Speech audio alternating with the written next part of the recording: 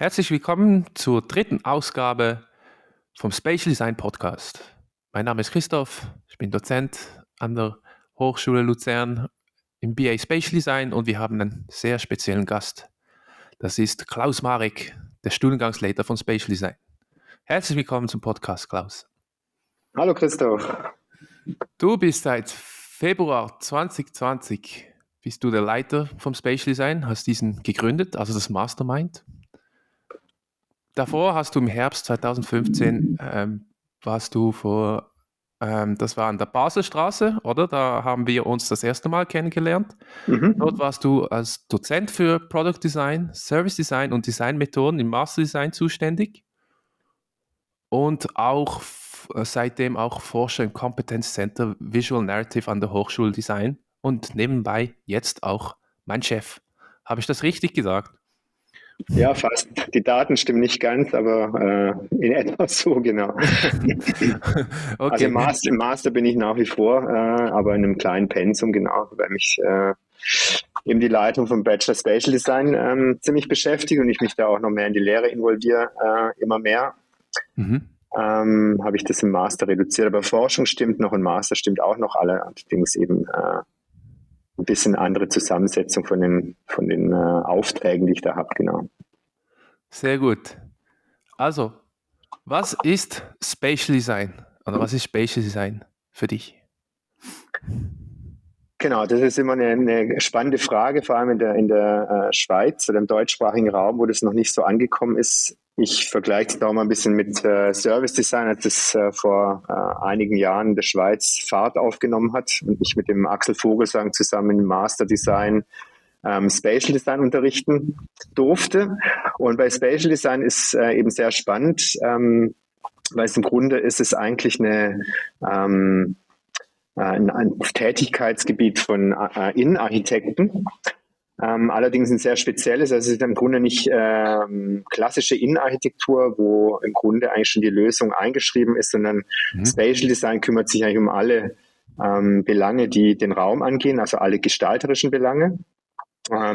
Insbesondere eben das, was im Raum passiert und aufgrund von dem soll der Raum eben gestaltet werden.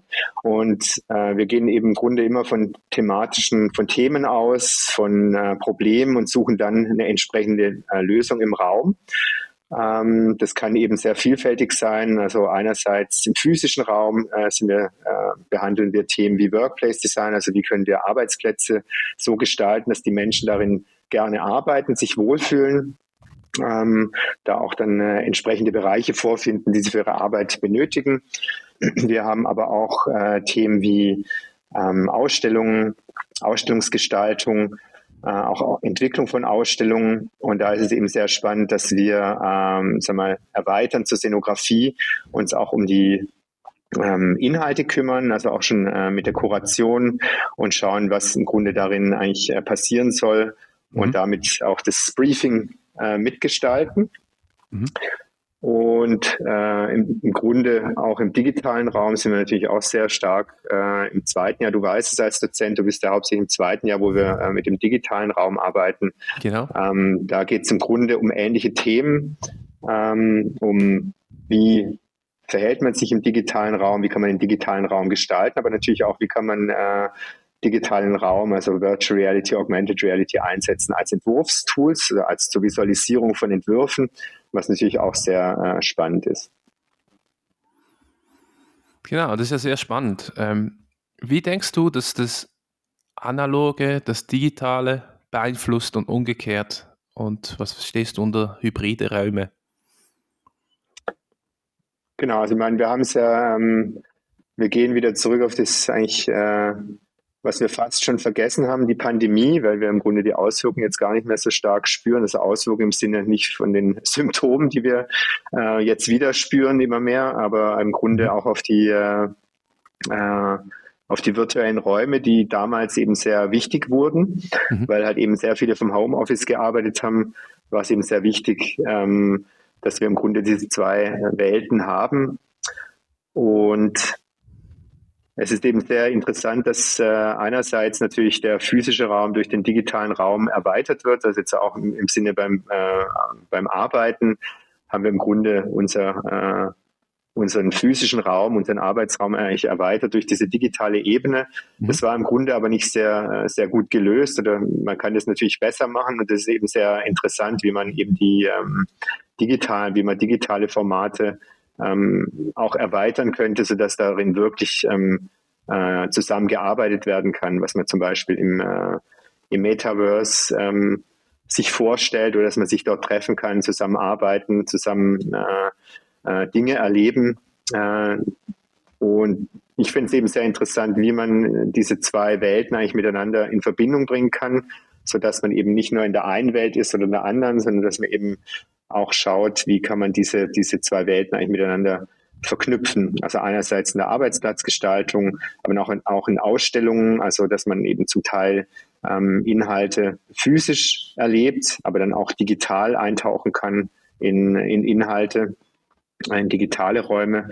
Und was natürlich auch sehr interessant ist, ist Augmented Reality, wo man eben die Überschneidung hat eigentlich von digitalen Inhalten mit dem realen Kontext und dadurch eigentlich auch die physische Welt eigentlich erweitern kann oder Informationen im Raum platzieren kann und die quasi mit dem Tablet dann auch abrufen kann, auch das Unsichtbare sichtbar machen kann. Ich denke, das ist eben sehr interessant.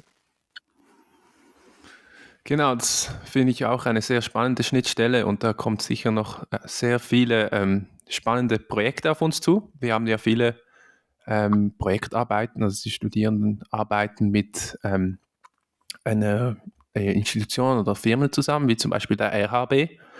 Gibt es zum Beispiel weitere Partner, mit denen wir zusammenarbeiten für Projekte?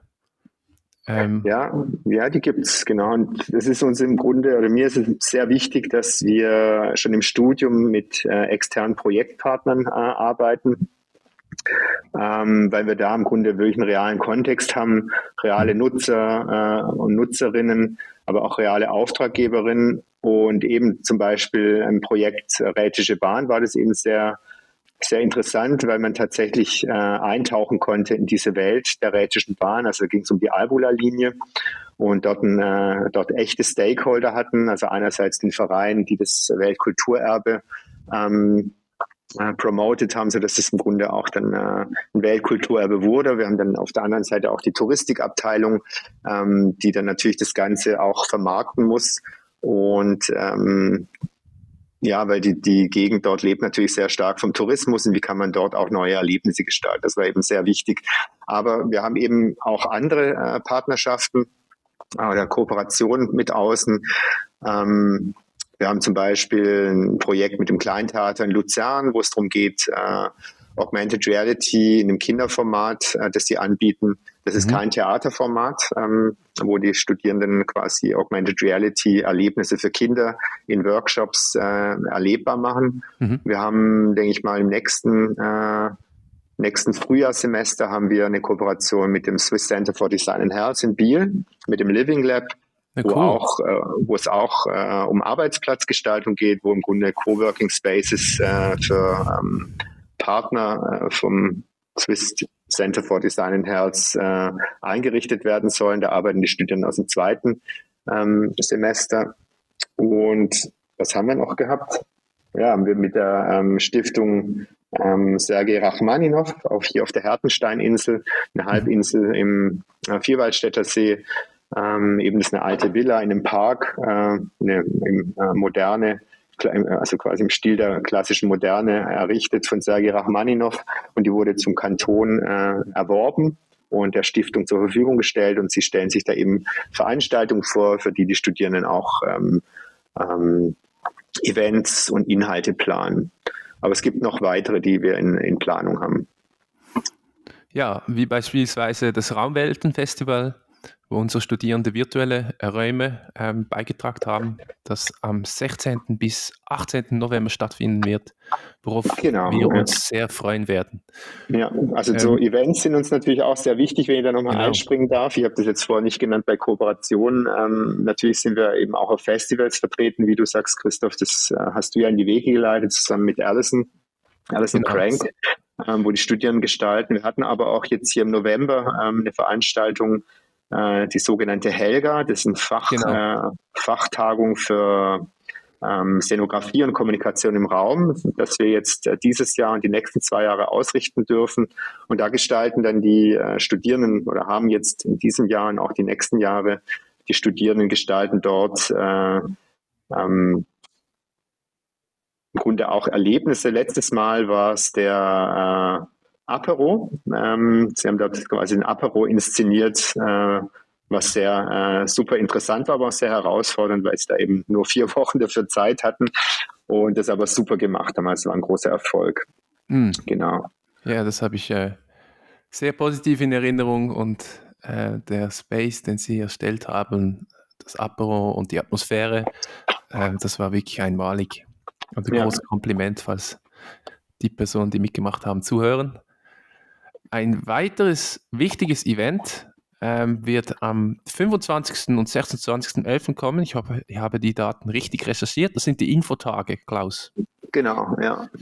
Was können die Interessentinnen und Interessenten vom MBA Spatial Design Event, also das werden sehr wahrscheinlich mehrere Vorträge sein, aber vielleicht auch eine kleine Ausstellung. Was können Sie dann erleben? Genau, also wir haben jetzt einerseits, wie du sagst, natürlich die Vorträge, also da werde ich zusammen mit Studierenden Bachelor Spatial Design vorstellen in einem kurzen Vortrag und einer Frage- und Antwortrunde. Wir haben aber parallel dazu in unserem Atelier, in dem auch die Vorträge stattfinden, werden wir auch Projekte ausstellen, die die Studierenden jetzt gerade erarbeiten in einem Modul. Im physischen Raum, aber wir werden auch ein paar Showcases haben aus dem virtuellen Raum. Ich glaube, da werden wir die paar Räume aus den Raumwelten oder die Studierenden für die Raumwelten erstellt haben, sowie ein paar Augmented Reality Projekte, sodass die Studierenden oder die hoffentlich kommenden Studierenden die ganze Bandbreite sehen.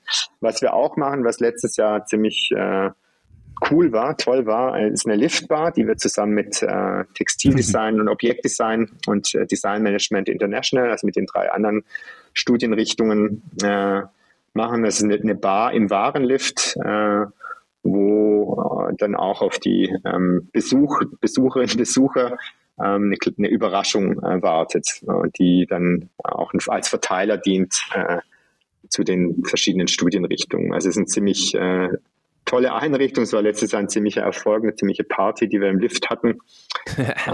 Genau. Ja, das war ein absolutes Highlight, genau.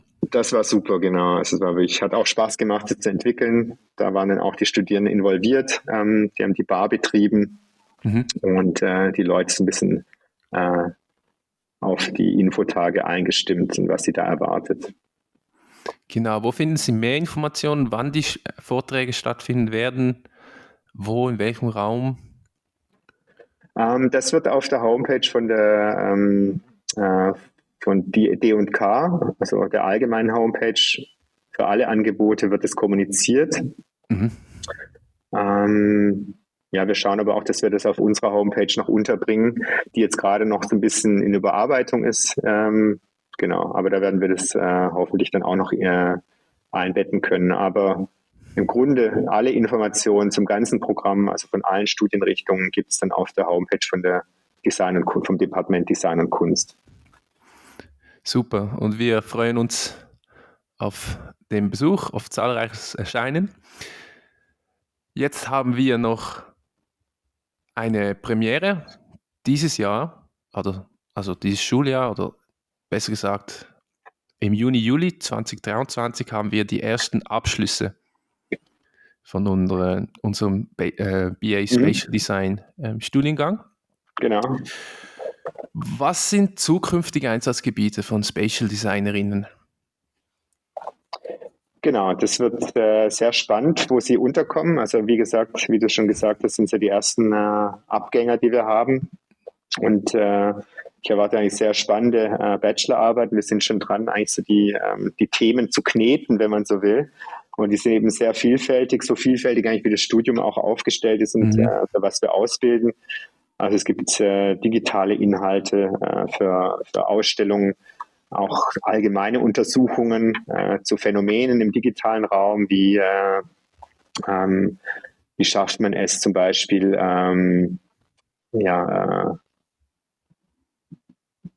Leuten, die unter zum Beispiel Hochsensibilität leiden, Räume zur Verfügung zu stellen, die sie sich zurückziehen können.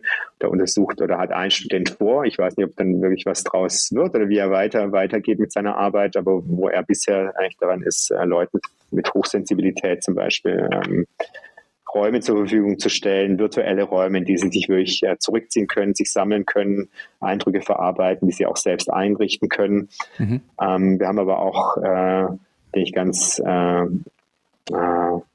konkrete Projekte, die sich eher im physischen Raum beschäftigen. Also es gibt vom physischen in den digitalen Raum, vom halböffentlichen privaten Raum zum öffentlichen Raum Projekte. Und ja, entsprechend werden die Studierenden auch hoffentlich draußen unterkommen, also sowohl jetzt einmal nicht in klassischen, würde man sagen, weniger in klassischen Innenarchitekturbüros, aber solchen, die sich zum Beispiel mit Ausstellungsgestaltung beschäftigen, also mit Szenografie. Ich könnte mir aber auch vorstellen, dass einige in den Master gehen, also von zweien, weil sie wollen einen Master machen und sich dort weiter im Digitalen vertiefen. Genau, also ich denke, ein großer Teil wird sich quasi um diese Schnittstelle auch kümmern zwischen dem physischen und digitalen Raum und sich dort auch bewerben. Also ich weiß auch von einer Studentin, die sich sehr stark für Visualisierung interessiert, Architekturvisualisierung.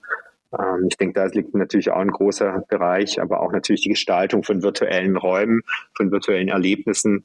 Und ich denke, da wird sich auch die Szenografie langsam hinentwickeln. Also gibt es jetzt schon einen großen Bereich der Media Architecture. Also wir haben auch 2 Dozierende aus dem Bereich, Valentin Spieß von iArt in Basel und Ivo Schüssler, die sich darum kümmern. Ich denke, das könnte natürlich auch ein spannendes Betätigungsfeld sein. Und es gibt eben sehr vielfältige Möglichkeiten, wo sich die Studierenden einbringen können. Es hängt halt immer davon ab, wo sie ihren Schwerpunkt suchen im Studium, weil das Studium ist die ersten 2 Jahre sehr breit angelegt. Im 3. Jahr können sie sich vertiefen.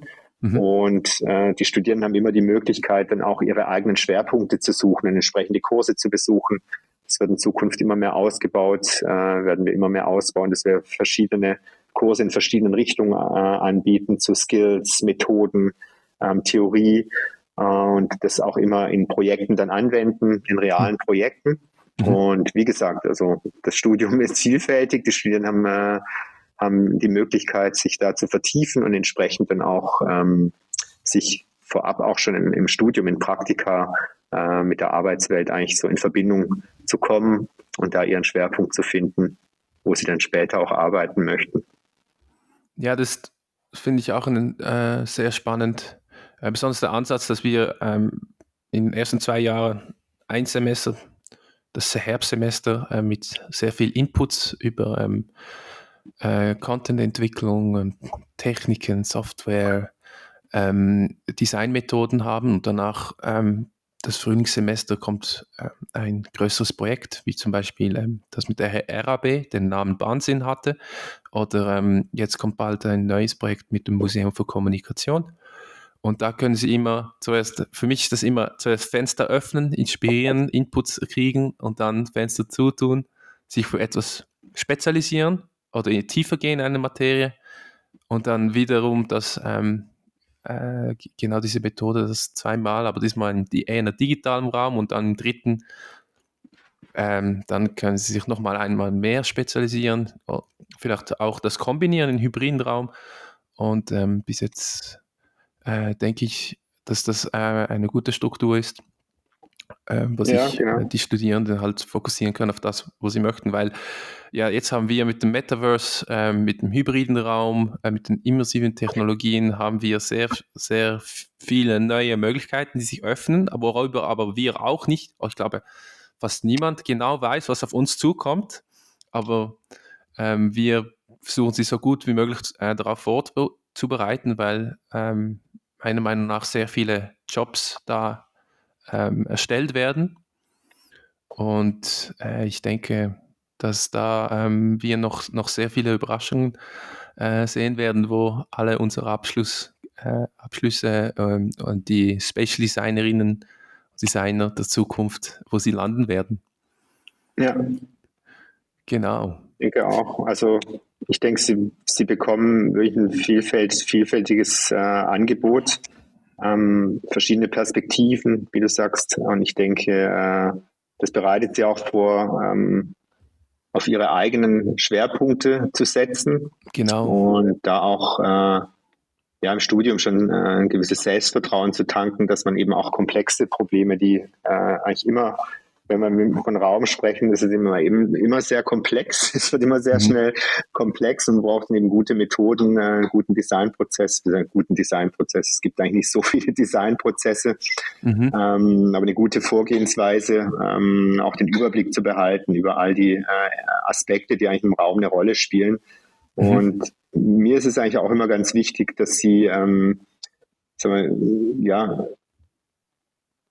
gute Recherche machen. Also würde ich auch überlegen, was ist sinnvoll im Raum, oder? Dass wir nicht sofort einsteigen in das Design, also wo wir wirklich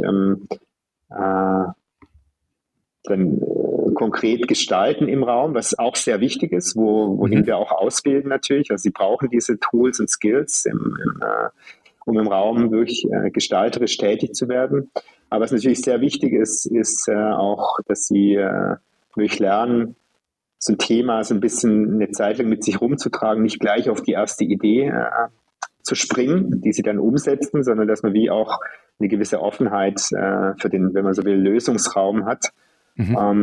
Und jetzt in unserer Zeit, also wenn wir vom physischen Raum reden, auch im digitalen Raum, im Energieverbrauch, aber im physischen Raum, wir sind wirklich an einem Punkt, wo wir uns wirklich auch überlegen müssen, wie viel gestalten wir, wie viel Material verwenden wir, welches Material verwenden wir, können wir gebrauchte Materialien nutzen, wie jetzt zum Beispiel Studierenden im ersten Semester diesen Apero gestaltet haben für die Helga, diese Fachtagung, wo es eben sehr wichtig ist zu sagen, es war wie ein Entscheid, den wir im Grunde top-down getroffen haben, dass wir Zero Waste und möglichst wenig Energie verbrauchen wollen mit dieser Veranstaltung. Die Studierenden haben hier wirklich mit dem Offcut hier in Luzern, es gibt es in Zürich, in Basel auch, in verschiedenen Städten in der Schweiz, die eben mit gebrauchten Materialien, die eigentlich wie eine Plattform sind für gebrauchte Materialien, wo man gebrauchte Materialien hinbringen kann, aber auch dann verwenden kann.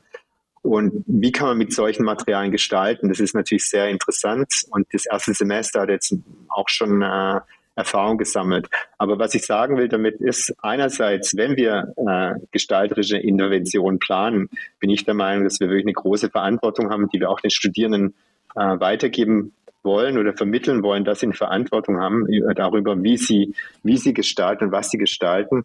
Und manchmal denke ich, ist es so, wenn man lange nachdenkt, kommt man oft auf Lösungen oder lange arbeitet, auch lange exploriert, auch gestalterisch exploriert, nicht nur nachdenkt, kommt man vielleicht auch auf Lösungen, die weniger Material brauchen oder vielleicht sogar sagen wir, ein sehr starkes Konzept haben, das mit sehr weniger auskommt. Ich spreche da gerne vom Unterschied zwischen Extensions und Intentions. Okay. Und Extensions ist für mich etwas, das wir hinzugeben. Also wenn wir sagen, wir wollen zum Beispiel eine Ausstellung gestalten und wir tun da ganz viel Raum ganz viel in diesen Raum hinein und addieren da ganz viel dazu und haben schon Lösungen und leben uns da ganz gestalterisch aus. Das sind für mich Extensions, also wirklich etwas, das man hinzugibt. Und Intentions sind für mich etwas, das sehr stark von der Konzeption lebt, wo im Grunde vielleicht auch ganz wenig braucht, um dieses Konzept, diese Idee zu vermitteln. Und ich denke, ich wünsche mir, dass wir mehr in Richtung Intention geben, mehr Intention denn Extension. Denn so, glaube ich, können wir dazu beitragen, dass wir einfach auch Ressourcen schonen und nachhaltiger und aufmerksam mit der Welt umgehen. Super. Jetzt, wenn ich das so höre, du hast mal mit weiteren Dozierenden, Studiengangsleiterinnen von der HSLU eine Ausstellung mitgemacht in der Milano Design Week. Die hieß Nothing New. Ist das eine Intention? Oder Genau. Habe ich das richtig verstanden? Intention, genau, eine Intention, eine Absicht, also dass man im Grunde Könntest ist du ein Wortspiel, Extension, Intention, genau. Die Ausstellung ein bisschen beschreiben, was ihr da gemacht habt? Genau, ich weiß nicht mehr genau, was so der Überbegriff war jetzt von dem House of Switzerland, so hieß es, glaube ich, genau. Also es hat die Stiftung Pro Helvetia hat ein Haus gemietet in Mailand. Also das ist ein wunderschönes Haus, das ursprünglich auch als Künstlerhaus geplant war. Es ist, weiß gar nicht mehr wann, ich glaube Anfang 20. Jahrhundert, Ende 19. Jahrhundert, ein wunderschönes Haus. Und das haben sie renoviert und haben das wurde dann wieder eigentlich für Künstler zur Verfügung gestellt. Dieses Haus kann man für Events mieten. Das hat die Stiftung Pro Helvetia dann gemietet und verschiedene Designer aus der Schweiz, Designerinnen und Designer aus der Schweiz eingeladen, aber auch verschiedene Hochschulen, sich da um Standflächen zu bewerben. Und wir haben uns dort beworben, also Objektdesign, Textildesign, die 2 Bachelor mit Spatial Design, haben wir uns um diesen Stand beworben. Und es ging so, für uns war wichtig, genau, dass wir jetzt da nicht irgendwas ausstellen. Also es ist natürlich im Rahmen dieser Milano, dem Salone del Mobile in Milano, in diesem Rahmen findet eigentlich so diese Design Week statt. Und natürlich geht es a priori bei einer Messe um das Neue, um wieder Neues, nochmal Neues zu erschaffen. Und wir haben gesagt, hey, lasst uns mal innehalten und überlegen, wie wir auch ohne was Neues quasi Aufmerksamkeit auch für unsere Themen an der Hochschule erzeugen wollen. Und ein großes Thema ist natürlich Nachhaltigkeit. Ich denke, da kommt heute niemand mehr drum rum, aber wie kann man dieses Thema ernst nehmen und auch so umsetzen an so einer Ausstellung oder an so einem Messe-Event. Und wir haben uns dann das Thema Degrowth gewählt. Also Degrowth heißt ja nicht, dass wir einfach alles reduzieren und schrumpfen, also die Wirtschaft schrumpft. Auch das, aber wie können wir es schaffen, da aufgrund nicht unbedingt einem wirtschaftlichen Wachstum, sondern vielleicht mit anderen Mitteln, wie können wir ein gutes Leben haben ohne wirtschaftliches Wachstum. Und wir haben dann lange darüber überlegt, wie können wir das Thema in der Ausstellung umsetzen. Und letztendlich sind wir eigentlich drauf gekommen, dass wir einfach nichts zeigen. Also aber nicht einfach nichts zeigen, sondern damit auch spielerisch umgehen, die Leute involvieren, also die Besucherinnen und Besucher auch zum Nachdenken anregen. Und wir hatten dann ein Motto gefunden, das hieß eben nicht Nothing New, also, sondern No Thing New. Also das ist so ein bisschen so in die Richtung, sollte es gehen. Einerseits brauchen wir denn wirklich Neues? Also es geht nicht darum, einfach Dinge wegzustreichen oder wegzulassen, gar nichts mehr zu machen, sondern wirklich drüber nachzudenken, was brauchen wir wirklich, wie können wir bestehende Materialien einsetzen. Und da müsste eigentlich jeder drauf kommen und sich Gedanken drüber machen. Und das war so die Idee in dieser Ausstellung mit diesem Motto, dass sich die Studierenden, also das haben wir dann groß an die Wand geklebt. Also war das einzige Ausstellungsstück war eigentlich dieser Schriftzug an der Wand, Nothing New, und den haben wir ziemlich grell umgesetzt mit dem Ziel, dass man da dann auf Wartestühle, man zieht vorher so eine Nummer, hat sich dann für 3 Minuten da hingesetzt und diesen Spruch angeschaut und ist dann mit dieser Idee, dass sich diese grelle Farbe, dass sich dann auf der Netzhaut einbrennt und dass man dann so hinausträgt. Und man hat dann eine Nummer gezogen vorher, hat sich hingesetzt und irgendwann ist die Nummer aufgerufen worden, wie in einem Wartesaal. Man konnte dann den Raum verlassen. Draußen hat man dann einen Stempel bekommen auf die Hand, auf dem stand dann It's my turn. Und im Grunde geht es so ein bisschen drum, es liegt an jedem Einzelnen eigentlich, sich darüber Gedanken zu machen, wie man eigentlich auch ein besseres Leben haben kann, ohne ständig Neues zu konsumieren, was man selber tun kann. Und wir schauen ja oft gerne nach außen und sagen, ja, aber die müssten doch oder der müsste doch. Aber das Ziel war so ein bisschen, dass jeder für sich, dass ich für mich, du für dich schaut, was kann ich persönlich machen. So ein Hintergedanke bei dem Motto Nothing New war auch, dass das, worüber wir uns jetzt wieder oder immer jetzt auch mit einer ziemlichen Brisanz unterhalten, also dass wir im Grunde weniger produzieren müssten, weniger CO2-Ausstoß,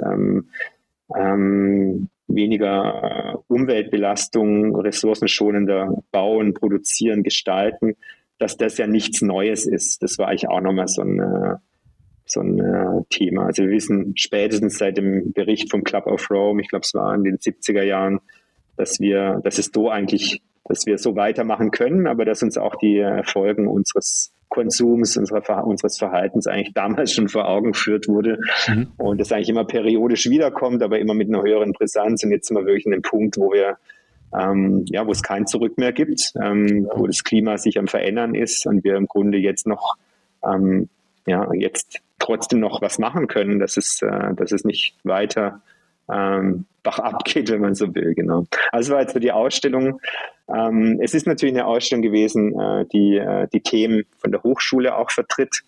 Das ist natürlich immer eine Gratwanderung auch für Studiengänge wie Textildesign, Objektdesign, die natürlich auch von neuen Entwicklungen leben, aber auch diese Studiengänge, ich weiß von Christoph Schindler und Lilia Glanzmann, dass sie sich sehr stark damit auseinandersetzen, wie man Dinge produzieren kann, die sinnvoll sind, wenig Ressourcen brauchen, die vielleicht sogar individuell geschaffen werden, nicht in einer Massenproduktion, die zirkular gedacht sind, wie im Textildesign. Ich denke, da geht jetzt sehr viel an der Hochschule und wir versuchen auch von Spatial Design unseren Beitrag zu leisten, mit eben solchen Ausstellungen unseren Beitrag. Genau, danke vielmals für deine Beschreibung von dieser Ausstellung. Jetzt wollten einige Studierende von uns mehr über dich erfahren, über deine Karriere. Und ich werde jetzt ein paar Eckpunkte aus deinem CV herauslesen und hoffe, dass es diesmal richtig ist. Die habe ich aus deiner Webseite genommen, nur so. klausmarek.ch Schrägstrich PDF, Schrägstrich klausmarek.pdf ist so CV von dir. Und du hast in meinem Geburtsjahr 1990 bis 1994 hast du ein Studium für Produktgestaltung an der Hochschule für Gestaltung Schwäbisch Gmünd hast du abgeschlossen. Danach 1998 bis 2004 Studium Architektur, Universität Stuttgart. 2004 bis 2009 warst du Architekt und Projektleiter bei Herzog und de Meuron in Basel. Relativ gut. Das sind so die großen Eckpfeiler, genau. Dazwischen gibt es natürlich immer noch kleinere. Super, da bin ich froh. Intermezzi, also, die für mich auch sehr wichtig waren, genau. Fast noch wichtiger als das. Willst du mehr über die Intermezzi sprechen? Oder willst du die schnell sagen? Genau, vielleicht ganz, ganz schnell. Also ich bin kein schneller Erzähler, ich hole mal recht weit aus und du kannst mich dann immer wieder einfangen. Gut. Gerade wenn es um mein Leben geht, ist natürlich gespickt mit einigen Wendungen. Auf manche bin ich stolz, auf andere weniger. Okay, darf ich mal eine Wendung fragen, die einige Studierende hatten, wenn sie das gesehen haben? Wie kamst du vom Product Design zur Architektur? Genau, ich kann das, also ich muss dazu sagen, ich habe das Designstudium bis zum einschließlich vierten Semester, nicht wahnsinnig spannend gefunden, muss ich sagen. Weil ich habe mich immer gefragt, was mache ich da? Und es wurden uns jetzt aber an der Hochschule dort, es war Schwäbisch Gmünd, zu der Zeit eigentlich wenig Antworten geliefert. Es war noch nicht sehr strukturiertes Studium, oder es war ein Studium mit sehr viel Freiheiten. Das muss man aushalten und ich muss sagen, das habe ich schon auch geschätzt, aber ich habe mich immer gefragt, gut, was mache ich da? Und dann kam die Zeit mit dem Praktikum. Also war Pflicht, ein Praxissemester zu machen. Das fünfte Semester war es fünfte? Ja, das fünfte Semester war ein Praxissemester. Und da bin ich dann erstmal in die Schweiz gegangen, zu Hans Zaug nach Solothurn. Das war mein erster Aufenthalt in der Schweiz. Also Das war sehr interessant in Solothurn. Und mich hat er eben sehr interessiert, der Hans Zaug, weil der war in der Entwicklung vom der Swatch beteiligt. Biel ist ja, also Solothurn ist in der Nähe von Biel und da ist das quasi die Uhrenhochburg. Und er hat eben zusammen mit dem Hayek, dem Chef von Swatch, die Swatch entwickelt. Ich fand es super spannend und war dann dort. Fand mich dann aber wieder an derselben Frage, was mache ich hier? Was mache ich da? Und war total, irgendwie dachte, ich habe ziemlich viel Geld verdient als Praktikant, das war natürlich toll. Also ich habe wie so den Jackpot gehabt. Bei uns in der Klasse in der Schweiz verdienen wir als Praktikant sehr gut im Verhältnis zu Deutschland. Aber ich war trotzdem nicht wahnsinnig glücklich damit. Und da hat mich ein Freund, der ist Grafiker, der Sündam, der ist jetzt Prof in München. Wenn du es hörst, Syn, hallo, für Graphic Design oder visuelle Kommunikation, Typografie. Und der hatte damals Kontakt über auch einen Freund zu Nick Röhricht nach Ulm. Nick Röhricht ist, wer die HFG in Ulm kennt, also die Hochschule für Gestaltung, die erste Hochschule in Deutschland, die wirklich für Design, also modernes Designverständnis hatte, die ist in den Ende 50er Jahre nach dem Krieg gegründet worden. Und die haben wirklich... Also er war dort bei Ottel Eicher Assistent und hat dort immer noch sein Büro gehabt in der alten HFG, als die von Max Will gebaut wurde. Und das war für mich so ein Big Name. Das war wie so, Nick Röhricht ist der Hammer. Und der Syn hatte Kontakt dorthin zu jemand, der dort auch Praktikum gemacht hat. Er hat gesagt, der Nick hätte ihn gefragt, der Nick Röhricht, dass er doch zu ihm kommt. Also ich solle doch mitkommen. Dann habe ich gesagt, ja gut, ich komme mit. Ich komm mit und da wusste selber nicht, wie mir geschieht und habe dann dort angerufen. Damals gab es noch keine Mail. Ja. Und er hat mich dann gesagt, ja, komm noch vorbei. Und es gab noch so ein paar Geschichten, aber er hat mich dann hat dann gesagt, dann nehmen wir die, eben Nick Röhricht war zu der Zeit Prof auch in der Universität der Künste in Berlin, hat er gelehrt und hat einen ganz eigenen Ansatz gehabt. Jedenfalls habe ich dann da angefangen und ich habe überhaupt nicht gecheckt, was er überhaupt von mir will. Und das war für mich war das wie wie so ein Lernen Extremes. Ich musste in 6 Wochen seine Denkweise, wie er spricht, überhaupt verstehen. Ich habe überhaupt nichts verstanden und hatte gemeint, ja, wir machen jetzt ein Projekt, ein Kooperationsprojekt mit der Uni in Ulm, die eben in demselben Haus, in der HFG, hatten die so ein Institut für Psychotherapie und die hatten so einen Warteraum, der aber quasi dann, sie hatten Platzmangel, da musste ein neues Büro eingerichtet werden, sie haben dann quasi die Leute, die dann die Therapiestunde kamen, die mussten dann auf den Korridor warten, was nicht sehr angenehm ist natürlich, weil da viele Leute vorbeischauen. Und dann meinte der Nick Röhricht, so, wir gestalten jetzt, überlegen mal Arbeitstitel, Warteschränke für diesen Bereich. Und wir haben dann wirklich so prototypisch quasi mit Stellwänden, irgendwelchen Sachen, die wir gefunden haben, haben wir so Versuchsaufbauten gemacht, so entworfen vor Ort, haben das die Leute testen lassen, ausprobieren lassen, haben davon gelernt, wieder Neues gebaut. Und innerhalb von 6 Wochen hatten wir dann auch zusammen mit dem Schreiner tatsächlich Warteschränke entwickelt. Es waren so Container, in die man reinsitzen kann, die einen so abgestürmt haben von außen. Und das hat eben sehr gut funktioniert. Und das war also das erste Projekt, wo ich auch so mit Raum in Verbindung kam, auch mit Designmethoden. Wie kann man vor Ort entwerfen? Wie kann man Leute mit in den Entwurf einbeziehen? Wie kann man, was ich auch gelernt habe bei ihm oder was mich nicht mehr losgelassen hat, ist eigentlich beim Sprechen denken oder beim Denken sprechen. Also man hat es nicht verstanden. Ich habe manchmal auch den Eindruck, ich habe das so mitgenommen, man versteht mich manchmal auch nicht so gut, weil ich so viele Dinge auf einmal erzählen will. Aber bei dir passiert ein Prozess, oder? Genau, das war wirklich eine große Wendung, also dieses Praktikum. Ich habe dann auch im Hauptstudium in Schwäbisch Gmünd wirklich mein Ding dann durchgezogen. Also ich war eigentlich nicht mehr zu halten. Ich habe sehr viel geschrieben, also ich habe die Liebe zum Schreiben entdeckt. Also Schreiben ist Denken und man kann übers Schreiben eigentlich seine Gedanken ordnen. Man kann Bücher draus machen. Ich habe dann Dokumentationen entwickelt, gestaltet, die ich dann verkauft habe. Andere Studierende, die haben gesagt, kann ich auch so eine Doku haben? Und ich habe dann 3 Dokus gehabt zu einem Projekt, die habe ich dann irgendwie für 30, was war es damals, Euro oder D-Mark noch genau verkauft und war total fand es total toll, hatte im Grunde auch Erfolg damit und das Schreiben hat mich auch nicht losgelassen, genau. Also das ist für mich total wichtig.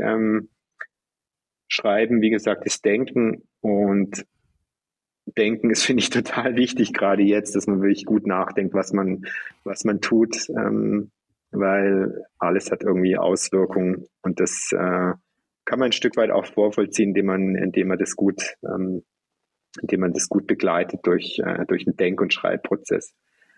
Genau. Aber das war Und so jetzt, eine Wendung, wo mich sehr extrem beeinflusst hat. Also wirklich sehr, ja, ich habe später dann auch noch in dem Büro gearbeitet. Und ja, das ist eigentlich total, es war ein großer Einschnitt. Ja. Wann war genau der Moment, wo du gesagt hast, jetzt will ich Architektur studieren? Ah, genau, das war die Frage. Siehst du, genau. Eben, ich bin dann auch, ich habe das, ja, wann kam das? Also ich bin halt irgendwann über Umwege wieder zum Design doch zurückgekommen. Und ich habe aber gemerkt, so toll das ist, mit Erfolg auch im eigenen Designbüro zu arbeiten für Firmen wie Stabilo, Stifte zu entwickeln. Die Leute aber auch, damals wurde die Marketingabteilung gegründet bei Stabilo. Und wir haben immer so ein bisschen auch gewitzelt bei Marketing. Bei Marketing sind immer 50% völlig unnütz, genau. Aber man weiß nicht genau, welche 50% das sind. Also war da ziemlich auch provokativ manchmal. Also war ein Fotograf noch dabei, der Volker Schrank. Und ich fand es total spannend, solche Dinge zu entwickeln und auch quasi Marketing technisch das dann auch so hinzubekommen, dass die Leute es dann auch kaufen. Aber irgendwie, ja, es war wie, mir hat was gefehlt und es war wie, ich hab das Gefühl gehabt, ich habe es wie zu wenig studiert und ich fand, Architektur war so es war wie so etwas, wo es mich hingezogen hat. Ich weiß auch nicht genau warum. Ich denke auch wegen der Komplexität von Projekten. Also mich reizt Komplexität. Ich mag sehr gern komplexe Gebilde, die ich dann möglichst einfach auch, also quasi über ein gutes Konzept wieder durch viel Nachdenken oder gutes Nachdenken, muss manchmal auch nicht viel nachdenken. Manchmal kann man auch faul sein, aber genial. Manchmal bin ich das, manchmal nicht. Eben, dann, es darf komplex sein, aber der Komplexität eigentlich so mit nicht komplizierten und einfachen Lösungen begegnen. Das ist eigentlich so mein Ziel. Mich hat es dann ich dachte, bin oft so also ich habe in Stuttgart gewohnt, das war so die Geschichte oft und die ich hatte und habe in Herrenberg, das ist eine 20 Autominuten von Stuttgart weg und auf der Autobahn bin ich immer an dem Schild vorbeigefahren, das so den Hinweisschild, da stand groß Universität mit so einem Pfeil nach links. Und irgendwann, das hat mich dann immer wieder daran erinnert. Und ich habe mich dann einfach an der Uni gedacht, ich mache das oft so, dass ich mal so fische. Oder in meinem Leben bisher, früher habe ich es so gemacht, dass ich so ein bisschen rumgefischt habe, so gezündelt. Genau, und habe dann so gedacht, komm, weil es gibt ja die Zentralstelle zur Vergabe von Studienplätzen. Und über die werden dann eigentlich Studienplätze zugewiesen. Aber wenn man schon ein Studium hatte, dann konnte man sich direkt bei der Uni bewerben. Und das habe ich dann gemacht. Habe dann eine Bewerbung geschrieben, ein bisschen Portfolio zusammengestellt, dort beworben und ich wurde dann angenommen. Ich dachte, oh wow, cool, super. Und da bin ich so mit 30, ich habe das dann gemacht und habe dann wie Architektur studiert, was ein ziemlicher Hammer schon ist für sich. Also da gibt es 4 Semester, das Grundstudium, da wird dann halt alles eingetrichtert, Statik, Haustechnik, Entwurf, Gebäudelehre. Und parallel dazu habe ich aber immer noch das Designbüro gehabt. Das war eine ziemlich intensive Zeit, aber ich muss auch sagen, es war kein wirklicher Schwenk. Also ich war ja nach wie vor Designer und habe das Handwerkszeug, das ich als Designer habe, also wie entwerfe ich, wie entwickle ich Konzepte, das konnte ich natürlich im Studium total nutzen. Also es war deshalb auch ziemlich schnell und konnte deshalb auch dann nebenher das Büro noch haben. Genau, also es war wie eine super Ergänzung Hallo? Hello, jetzt bist du wieder da, Ja, ja, und jetzt wir bin ich nehmen wieder da, weiter jetzt bin auf. ich ausgestiegen. Wo bin ich Also, stehen geblieben? das Was hast war du noch eine gehört? super, du bist stehen geblieben das war eine super Ergänzung, das Architekturstudium. Ja, das war eine super Ergänzung, genau. Also, dann hast du das 2004 abgeschlossen. Währenddessen hattest du bereits ein Praktikum bei Herzog und de Meuron durchgeführt, no? Also, das stimmt, so? Genau, das war 2003, glaube ich, bis 2004. 2000, ja, Genau. irgendwie sowas. Aber bevor wir zu Herzog und de Meuron kommen, habe ich noch etwas gesehen in deinem Portfolio. Du hast nämlich bereits gesagt, wie gerne du schreibst und du hast auch viel gemacht, unter anderem auch für die Stuttgarter Zeitung. Ja, genau. 13.11.2004 hast du ein Artikel geschrieben mit dem Titel Architekten, ihr Anfänger. Mhm. Erinnerst du dich an den? Ja, genau. Was meintest du damit? Ähm, Der Spruch ist nicht auf meinem Mist gewachsen, sondern auf den, ähm, die damals die Redaktion, das war eine Arch Plus Ausgabe, die komplett bespielt wurde von einem Uni-Institut, dem Mhm. IGMA, Institut für Grundlagen moderner Architektur. Okay. Und da eben der Gerd de Bruyn, Professor Dr. Gerd de Bruyn, bei dem ich zu der Zeit hatte ich da mein Diplom gemacht. Mhm. Also ich war noch nicht fertig, war mittendrin und hat mich die Redakteurin von der Stuttgarter Zeitung, für die ich schon eine Zeit lang geschrieben habe, angefragt, ob ich über diese Zeitung, also die Arch Plus Ausgabe, für die der Gerd die Redaktion übernommen hat, zusammen mit Stefan Trüby, der jetzt sein Nachfolger wurde übrigens, war Mhm. das vor einiger Zeit. Ich sollte doch darüber schreiben und der Titel Architekten der Anfänger, das ist eigentlich, soweit ich weiß, war der Titel der Zeit, also quasi des Themas der Zeitschrift. Mhm. Und das ist eben so provokativ, dass wir dachten, es ist eben toll, das eben auch als Titel für den Artikel zu nehmen. Aber im Endeffekt ging es eigentlich darum, dass der Gerd de Bruyn, der war eben hat die These vertreten, dass die Architekten eigentlich noch nicht ganz in der Moderne angekommen sind.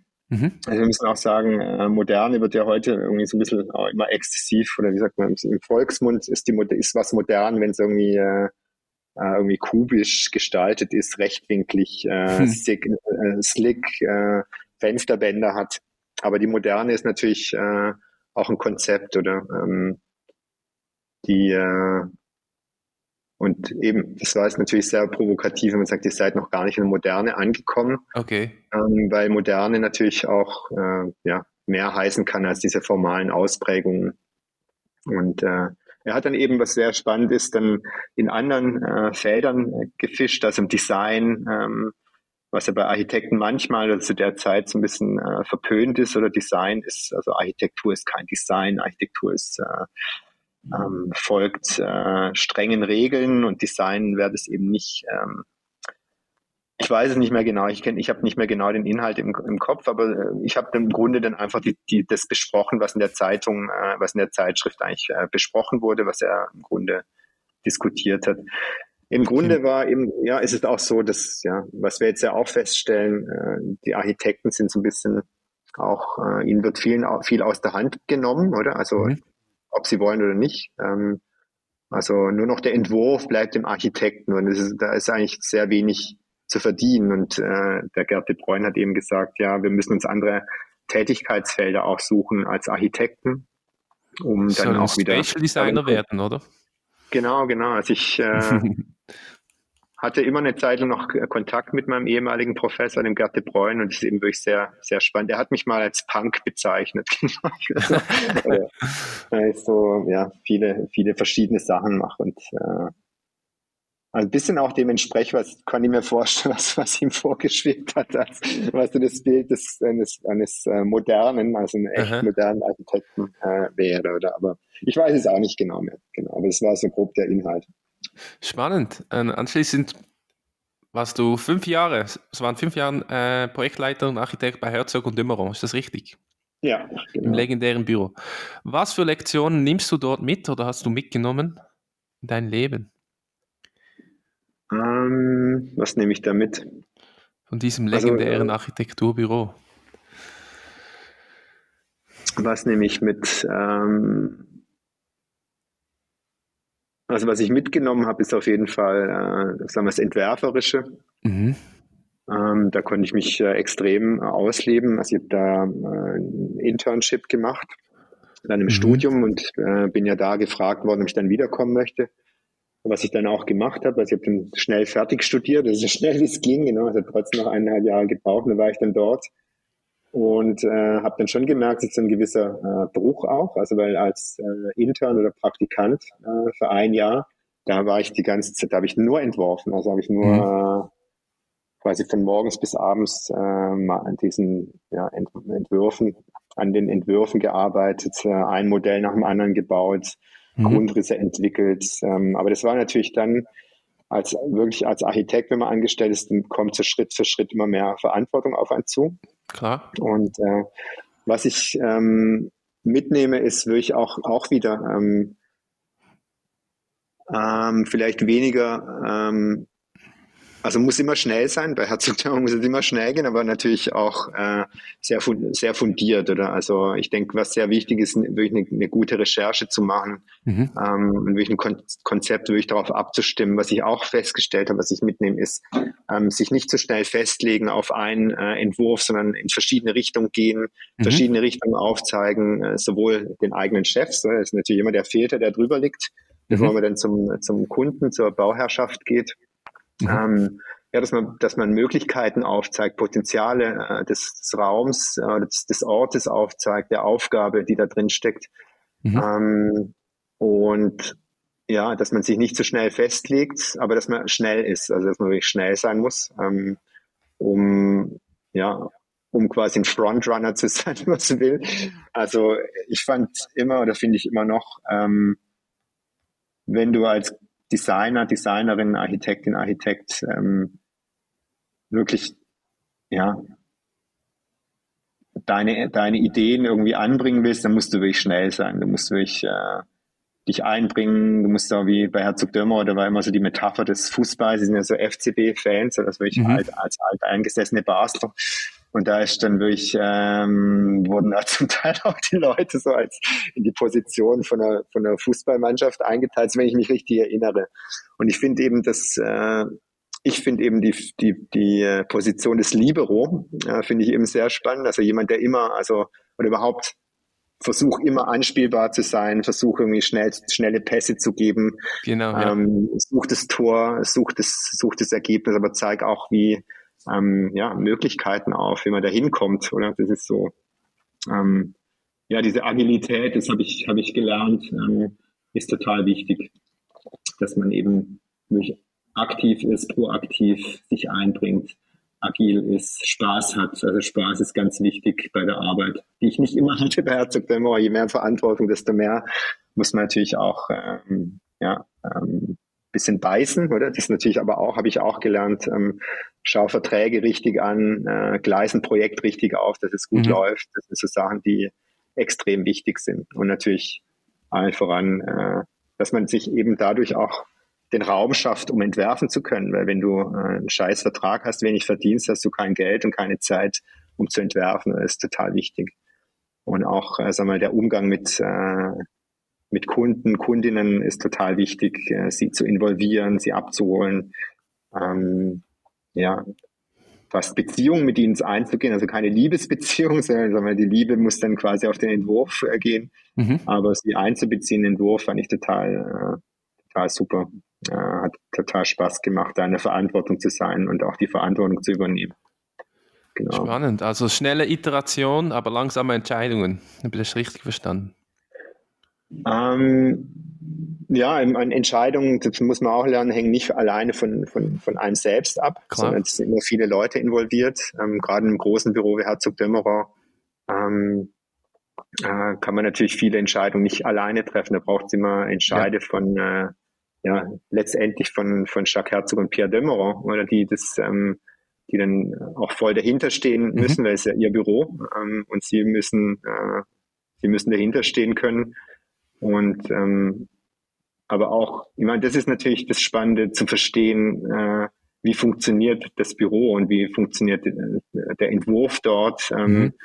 welchen Qualitätsstandard will man haben, oder? Und das ist, sich darauf einzulassen, das kostet natürlich schon viel Kraft. Manchmal funktioniert es auch nicht. Das war auch zum Teil schmerzhafte Erfahrung, Das passiert jedem. Wenn man scheitert mit bestimmten Dingen. Aber das gehört dazu. Also man muss halt einfach immer das Beste wieder draus mitnehmen. Aber langsame Entscheidung, ich würde sagen, man muss dann entscheiden, wenn die Zeit gekommen ist. Und manchmal bricht jetzt die Deadline, oder? Dass man im Grunde dann entscheiden muss. Manchmal merkt man aber auch in dem Entwurf, yes, das ist es. Super. Als ich in meiner Hochzeit als Entwerfer hat man mich manchmal durchs Büro hüpfen sehen, weil ich dachte, jetzt habe ich es, das ist so toll. Aber auch dann muss man noch mal eine Nacht drüber schlafen oder sagen, ja, ist das jetzt wirklich das? Aber eben Kill Your Darling ist auch sehr wichtig, oder? Spannend. Jetzt machen wir einen großen Zeitsprung noch. Also du bist nachher von der Architektur zum Service Design gekommen. Kannst du darüber mehr erzählen, wie du vom Architektur zu Service Design gekommen bist? Genau. Also ich würde mal zunächst würde ich sagen, ich bin eigentlich nicht von da nach da gekommen. Okay. Es ist immer, ich sehe es immer als ein großes Ganzes, oder? Ich glaube auch das Studium Raum, das war wie eine Erweiterung von meinem Tätigkeitsspektrum als Designer, oder? Und jetzt Service Design, mich hat eben schon im Designstudium eigentlich, also ich habe davon gesprochen, dass ich nach diesem Praktikum bei Nick Röhricht, Produktentwicklung Röhricht, dass ich da quasi wie Feuer gefangen habe für das Konzeptionelle und auch das Prozesshafte. Also ich habe dann auch im Studium haben wir schon, also ich meine, das war wann war das? 93 oder 93 haben wir ein Projekt gemacht über das war eine Inspiration von unserem Prof, dem Franz Bigel, der mich auch recht beeinflusst hat oder ziemlich lange begleitet hat, der auch ein Freund geworden ist, wo wir eben im Grunde die Frage gestellt haben, wieso müssen wir uns alle immer einzeln zum Supermarkt begeben und unsere Sachen kaufen? Das könnte doch irgendwie an zentrale Stellen geliefert werden, sodass sich nicht alle immer mit ihrem Auto oder sonst wie losfahren müssen, sondern man könnte es ja irgendwie zentralisieren, dass man da quasi oder dezentralisieren, nicht so ein zentrales Verteilerkonzept, sondern solche eigentlich einen Service bietet, wenn man so will, der einem die Sachen ans Haus liefert. Also wieso kann man nicht einfach zum Beispiel UPS dachten wir, das ist ein toller Kooperationspartner, die dann die Sachen ans Haus liefern können, weil die fahren ja sowieso immer in der Gegend rum. Und wir haben einen großen Transporter und können dann viele Einheiten mitnehmen und dann nach Hause abliefern. Und wir können auch so Erfüllungsorte, haben wir es damals genannt, wo man dann die Dinge abholt. Wenn wir das heute sehen, heute ist es eigentlich selbstverständlich, dass wir beim Mikro irgendwie bestellen können und es wird dann nach Hause geliefert. Ich weiß nicht, ob das jetzt so den Impact hat aufs Klima, vielleicht sogar ist es auch kontraproduktiv oder gibt es einen Rebound-Effekt, wie man das so schön nennt. Schon damals habe ich mich eben damit auseinandergesetzt und auch, wie können solche Abläufe funktionieren, was sind so Touchpoints, und das hat mich auch in meiner Arbeit als Designer eigentlich sehr stark beschäftigt, und insofern war es jetzt nicht ein Bruch oder dass ich gesagt habe, lasse ich die Architektur liegen, mache Service Design, sondern für mich ist Design ein großes Feld, in dem eben verschieden komplexe Projekte gibt, und ich glaube, man kann jedes Projekt als Designer angehen. Klar braucht es Fachwissen. Und das ist bei Service Design nicht anders. Und ich muss sagen, als ich dann in der Hochschule angefangen habe, hier in Luzern, habe ich mit dem Axel Vogelsang dann zusammen Service Design übernommen, damals von Andy Polane, der wirklich eine Koryphäe ist, wenn man so will. Also mit seinem Buch, das er zusammengeschrieben hat mit 2 anderen Service Designern. Service Design from Inspiration to Implementation heißt, glaube ich. Wir haben ja schon ein großes Erbe übernommen, der Axel und ich, aber ich glaube, wir haben das ganz gut gemeistert, und das war für mich natürlich auch so ein Einstieg in die Lehre, und es war wirklich ein toller Einstieg, weil das Thema natürlich total spannend ist und auch total relevant, und es natürlich auch, hat sich jetzt auch ich unterrichte jetzt nicht mehr im Service Design beim Master, aber ich begleite es, ich schaue von außen ein bisschen zu. Und ich finde halt Service ist immer, ja, ist halt ein sehr spannendes Feld, Service Design, weil es eben auch geschafft hat, unter anderem mit dem Human-Centered Design Ansatz oder Design Thinking, diese großen Begriffe, die ja gerne eingesetzt werden, eben auch den Designprozessen, die Methoden ein bisschen zu formalisieren auch, dass man im Grunde auch weiß, worüber man spricht, wenn man Design macht oder wie macht man Design, welche Methoden gibt es da. Und das ist natürlich bei Service Design total interessant. Und viele der Methoden sind natürlich auf alle Designdisziplinen anwendbar. Hast du eine Methode, die du am liebsten einsetzt, eine Designmethode? Ja, ich habe so einen Favorit, das mache ich halt oft, weil es eben so ziemlich gut öffnet am Anfang. Und wenn man so die erste Recherche gemacht hat, es gibt eins, es sind so die, ich nenne das Research Cards. Da geht es darum, dass man wirklich die Recherche, dass man die wirklich strukturiert und einzelne Aspekte dann auf eine Karte bringt. Oder dass man man kann ja zum Beispiel eine Marktrecherche machen oder in einem bestimmten Bereich, sei es, sagen wir mal, Systeme oder modulare und oder was ist ein Modulsystem, was ist das kann man dann wie eine Recherche machen und quasi für jedes einzelne Produkt oder für jeden Aspekt dann eine Karte entwickeln und dann quasi wie einen kleinen Text schreiben dazu. Und das kann man dann ausdrucken und an die Wand hängen, oder? Das so als Rechercheergebnis. Das finde ich eigentlich sehr spannend, so auch als Inspiration und das dann unterschiedlich gruppieren. Und ich finde das eben sehr wichtig, dass man das dann auch an eine sogenannte Research Wall bringt, dass man wirklich das auch physisch, oder man kann es auch auf Miroboard, das nutzen wir auch gerne, dann quasi bringen, das dann sortieren. Aber das ist eine Methode zur Recherche, zur Ideengenerierung, finde ich immer ganz interessant, wenn man eben mit einer größeren Gruppe, sagen wir von 6 Leuten, zusammen Ideen generieren kann. Und oft wird der Designer so als Designerin als Person gedacht, dass man so in seinem Studio sitzt vor einem leeren Papier und dann aus dem eigenen Kopf heraus was entwickelt.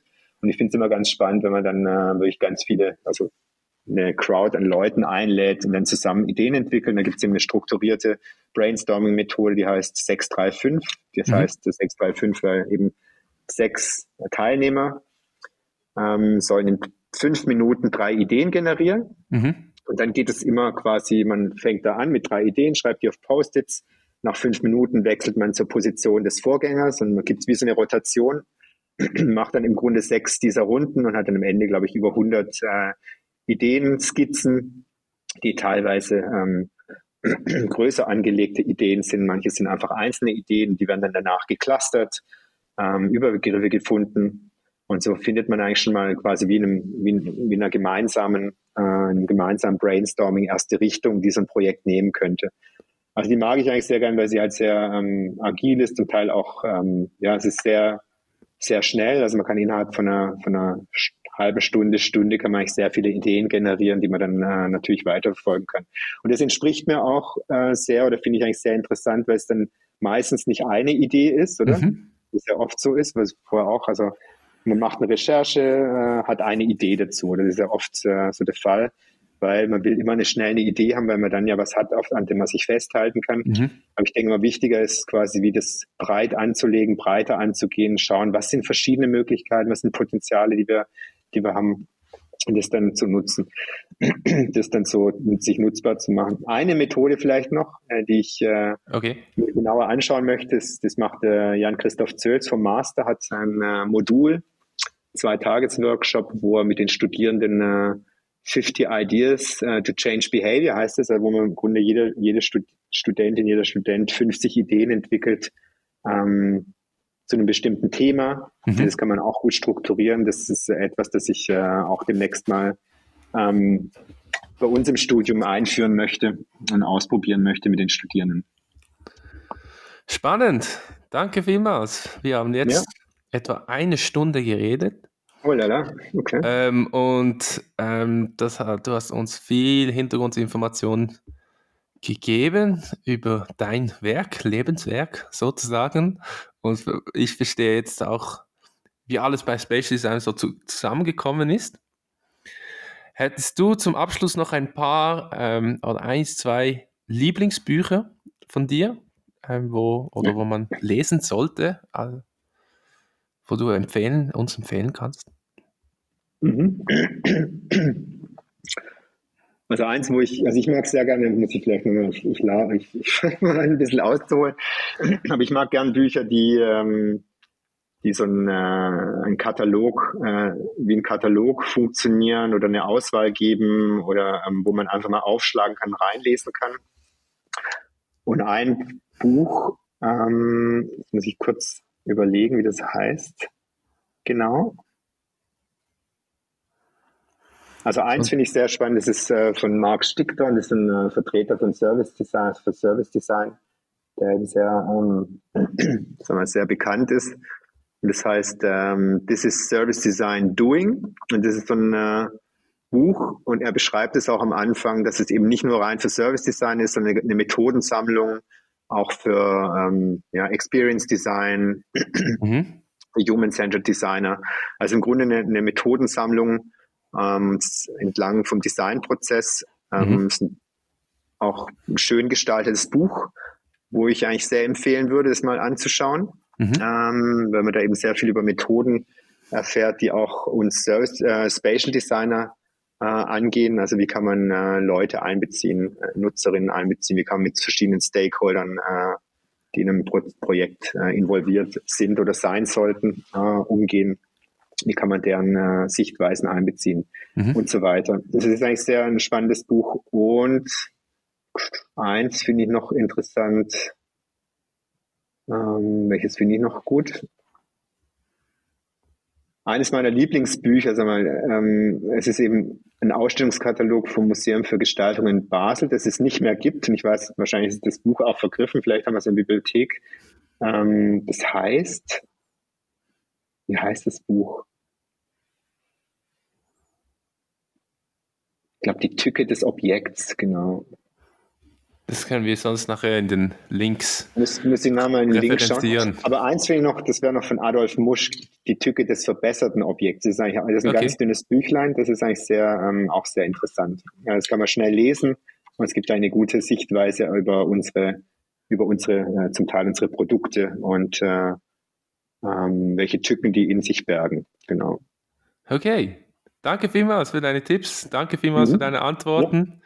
Das war die 3. Ausgabe vom Spatial Design Podcast. Auf Wiederschauen. Ciao, Christoph. Tschüss, bis bald. Ciao.